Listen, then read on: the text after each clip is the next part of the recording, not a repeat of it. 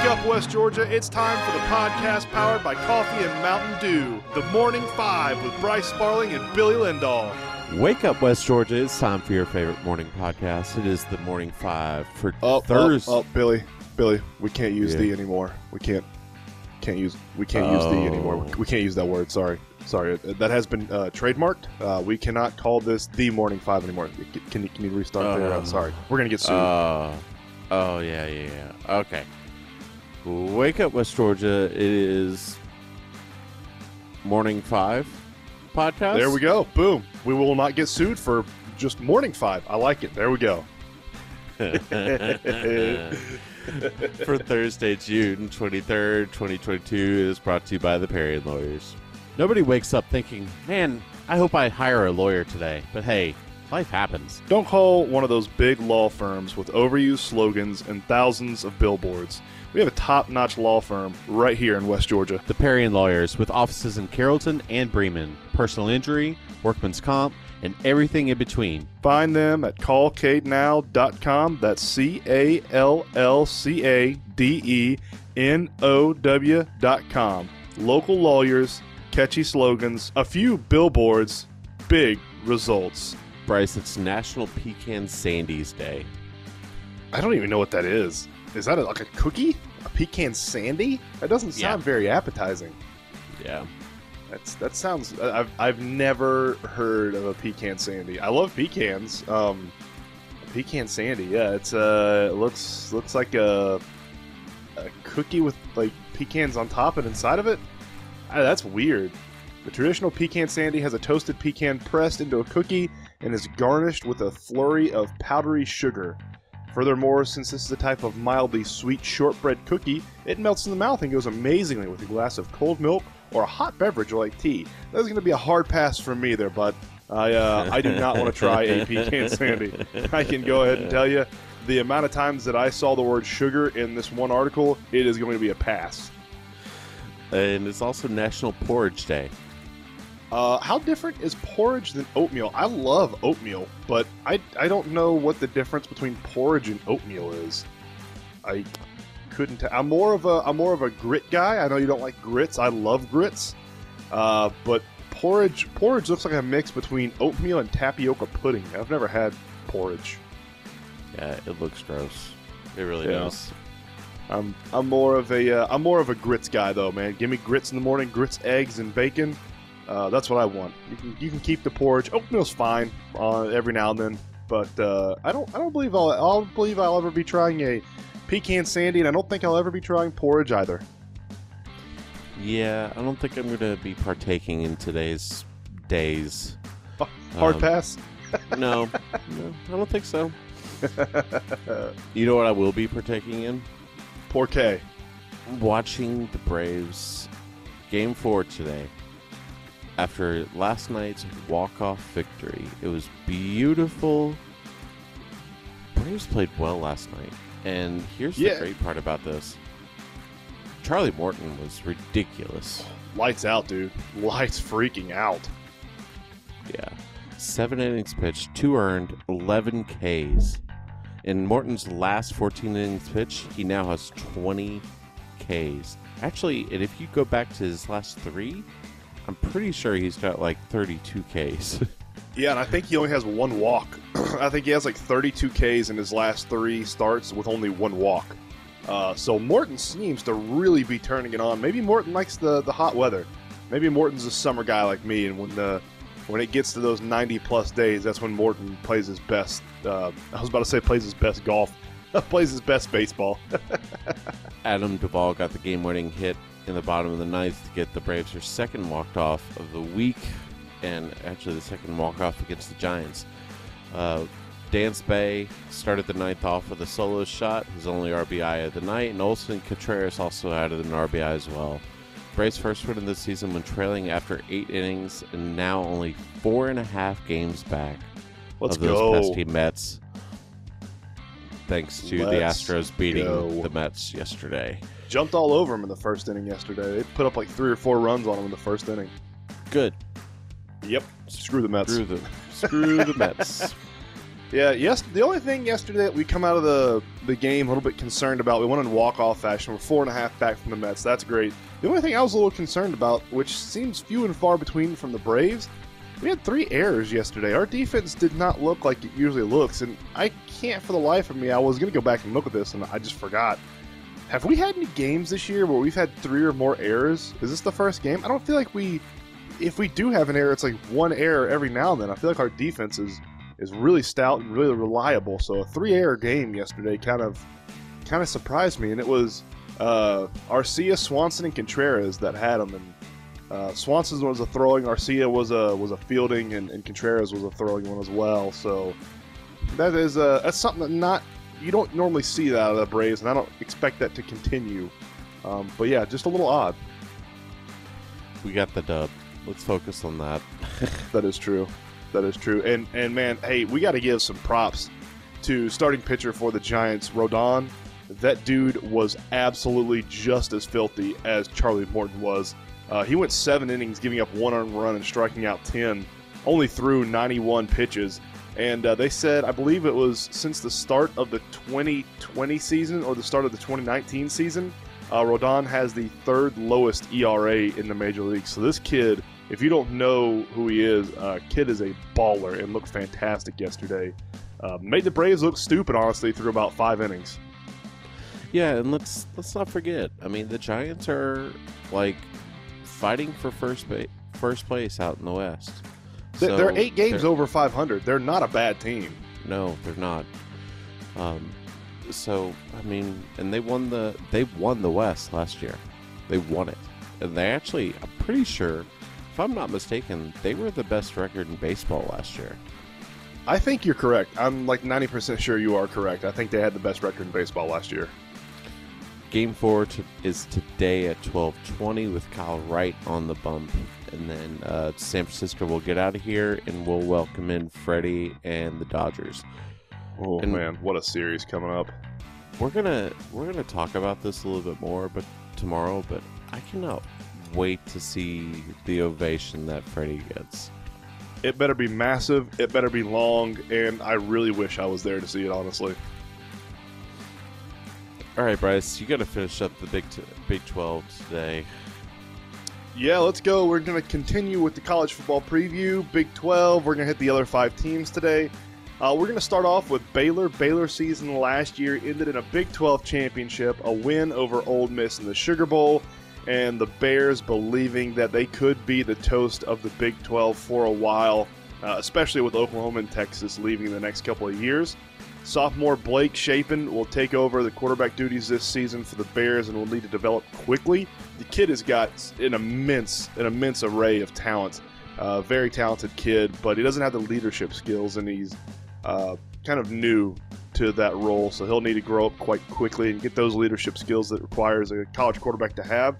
Shapen will luckily be able to lean on a very, very deep and talented running back stable with Tay Williams, Craig Williams, and Josh Fleeks all splitting time in the backfield, one of the deepest running back cores in the Big 12. On the defensive side for Baylor, they lose senior leaders Bernard and Petrie, but the defensive front returns the entire 2 deep.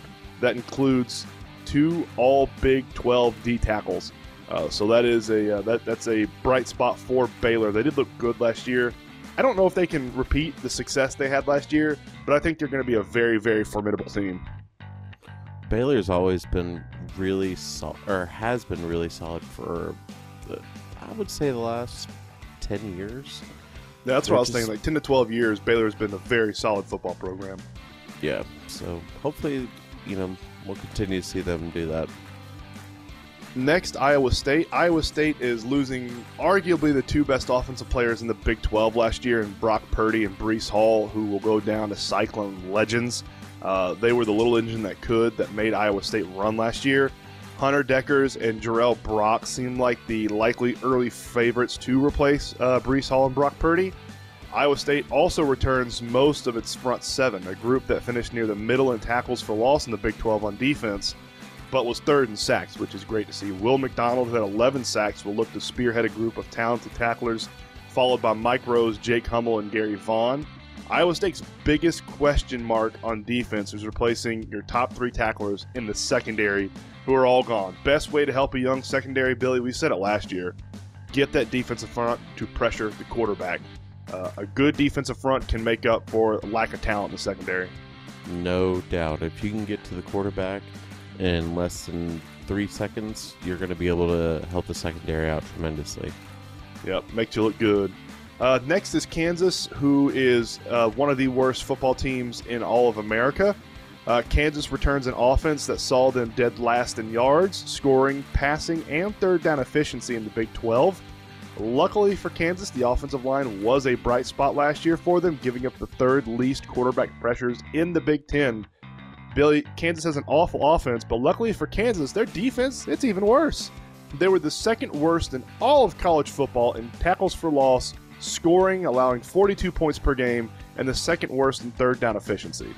Kansas will be one of, if not the worst football teams in the entire nation next year. Is there anybody in college football that wouldn't want to play Kansas? Yeah, really. I mean, it's when you're that bad. I mean, they should start paying Kansas to come and play them like they do these Division II schools and everything. They should have to pay Kansas the same thing. 42 points per game. I wonder what Kansas Jayhawks basketball team allowed this year. I wonder if their points per game were slower than 42. That'd be hilarious. Billy, next is Texas. The Texas Longhorns. Can Sark turn this program around? I honestly believe he can, and it's good for football if he does. Texas returns the best running back in college football, in my opinion, in Bijan Robinson. I love this kid. He has got so much talent. He's the best college football running back that I saw last year. And there will be a bit of a quarterback battle on their hands between Hudson Card and Quinn Ewers. And there is also a quarterback possibly coming in that I will get to after I get the breakdown. But Hudson Card and Quinn Ewers are the quarterbacks that will be battling out for the starting position this year. The Longhorns wide receiver core is also not too shabby, sporting a pair of wide receivers in Xavier Woods and Isaiah Neyor, who caught a combined 24 tuds last year. So that's a great wide receiver core for either one of those quarterbacks to lean on. The defense will once again be Texas's biggest Achilles heel this year.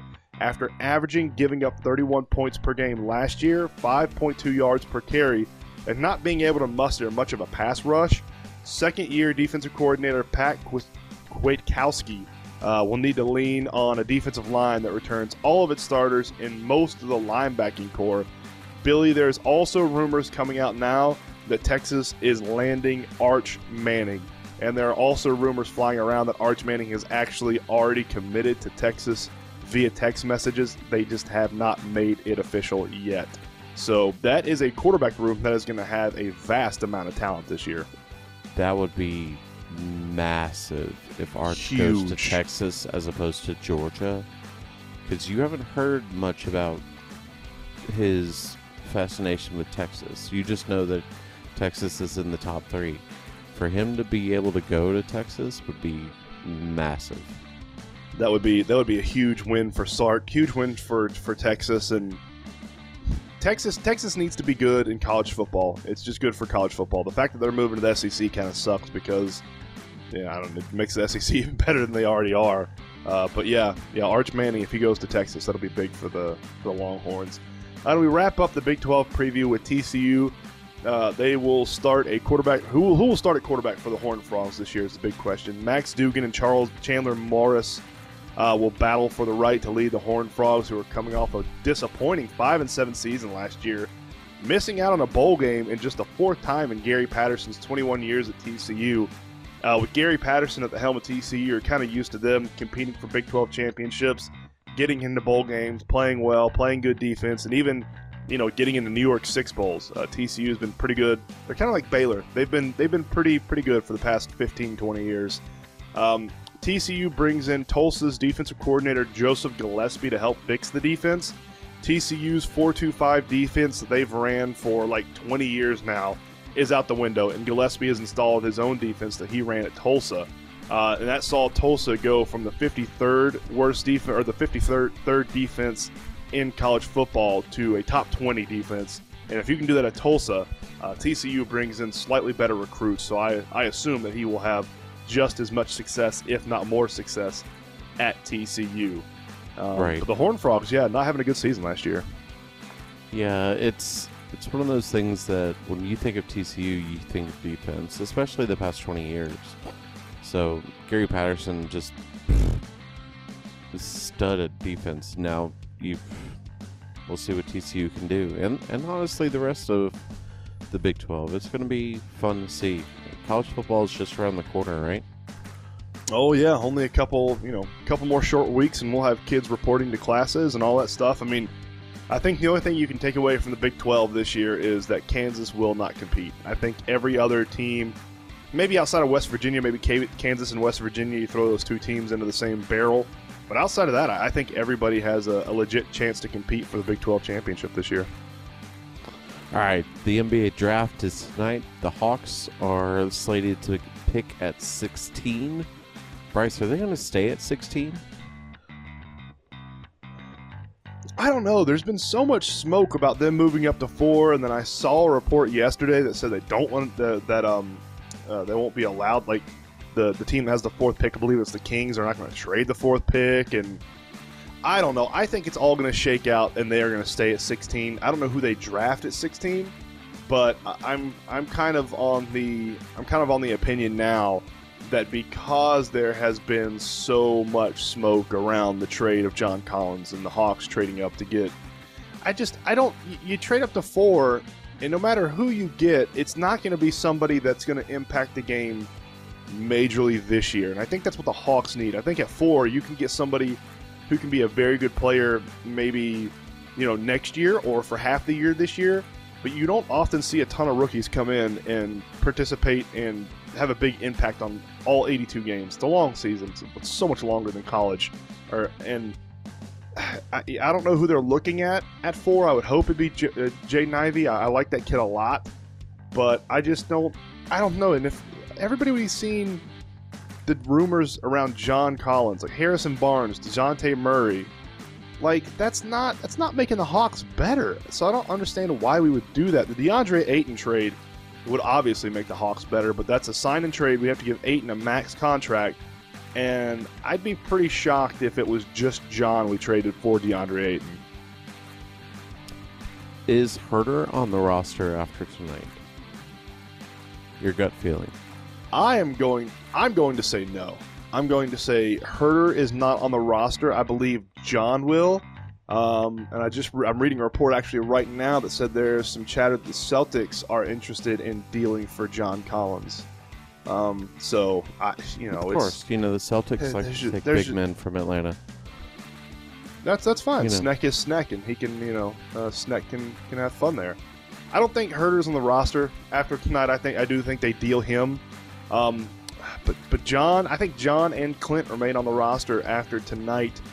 I just hope if they trade them, if they trade John, if they trade Herter, if they trade Clint, that we get a good deal back and we get somebody who can help trade. We get a secondary scorer who can create off the dribble. So it's going to be interesting tonight.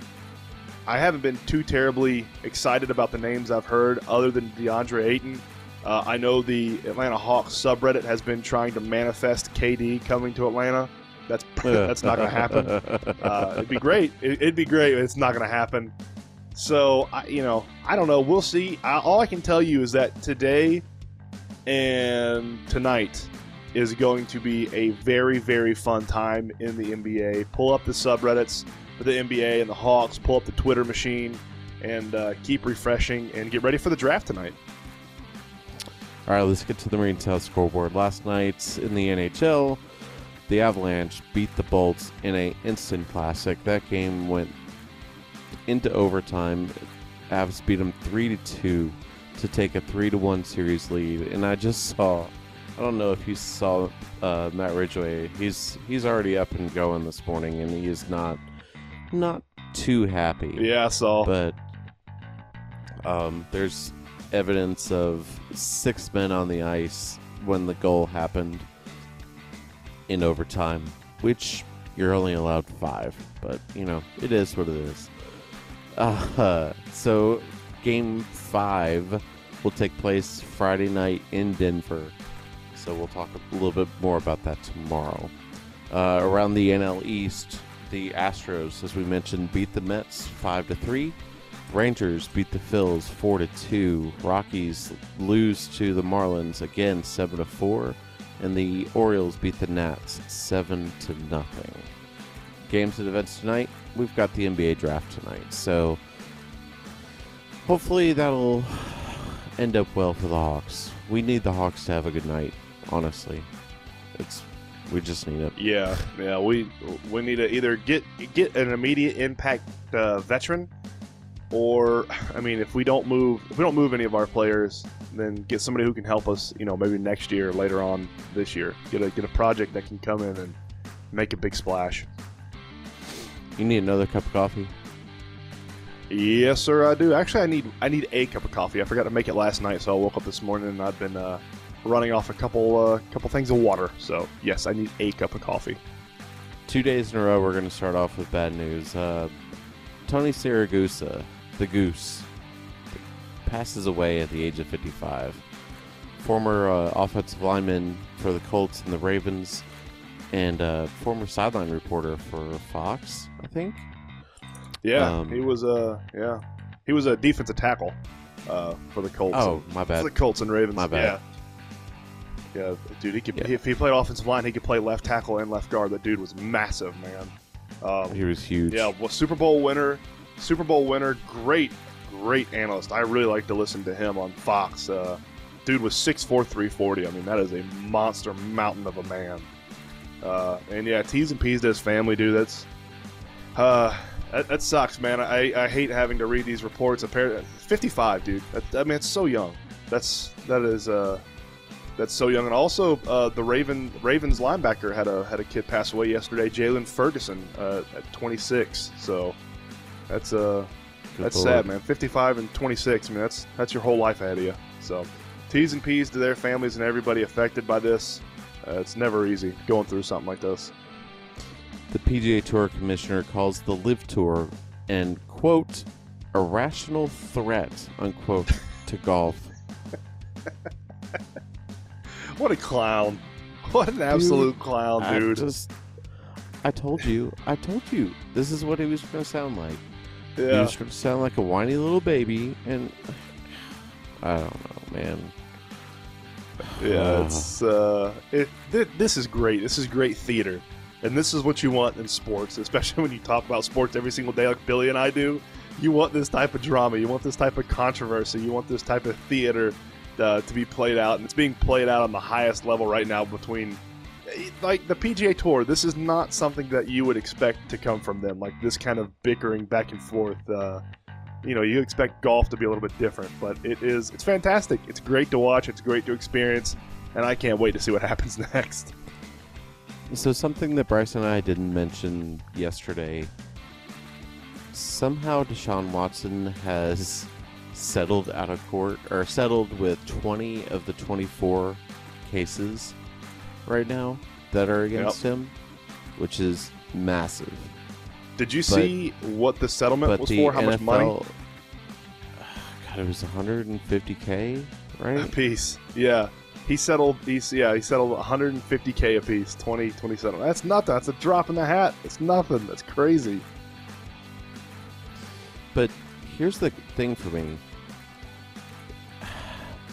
The NFL says that they're not going to take that into account when it comes to their punishment for Deshaun. He's going to get punished. There's no doubt in my mind.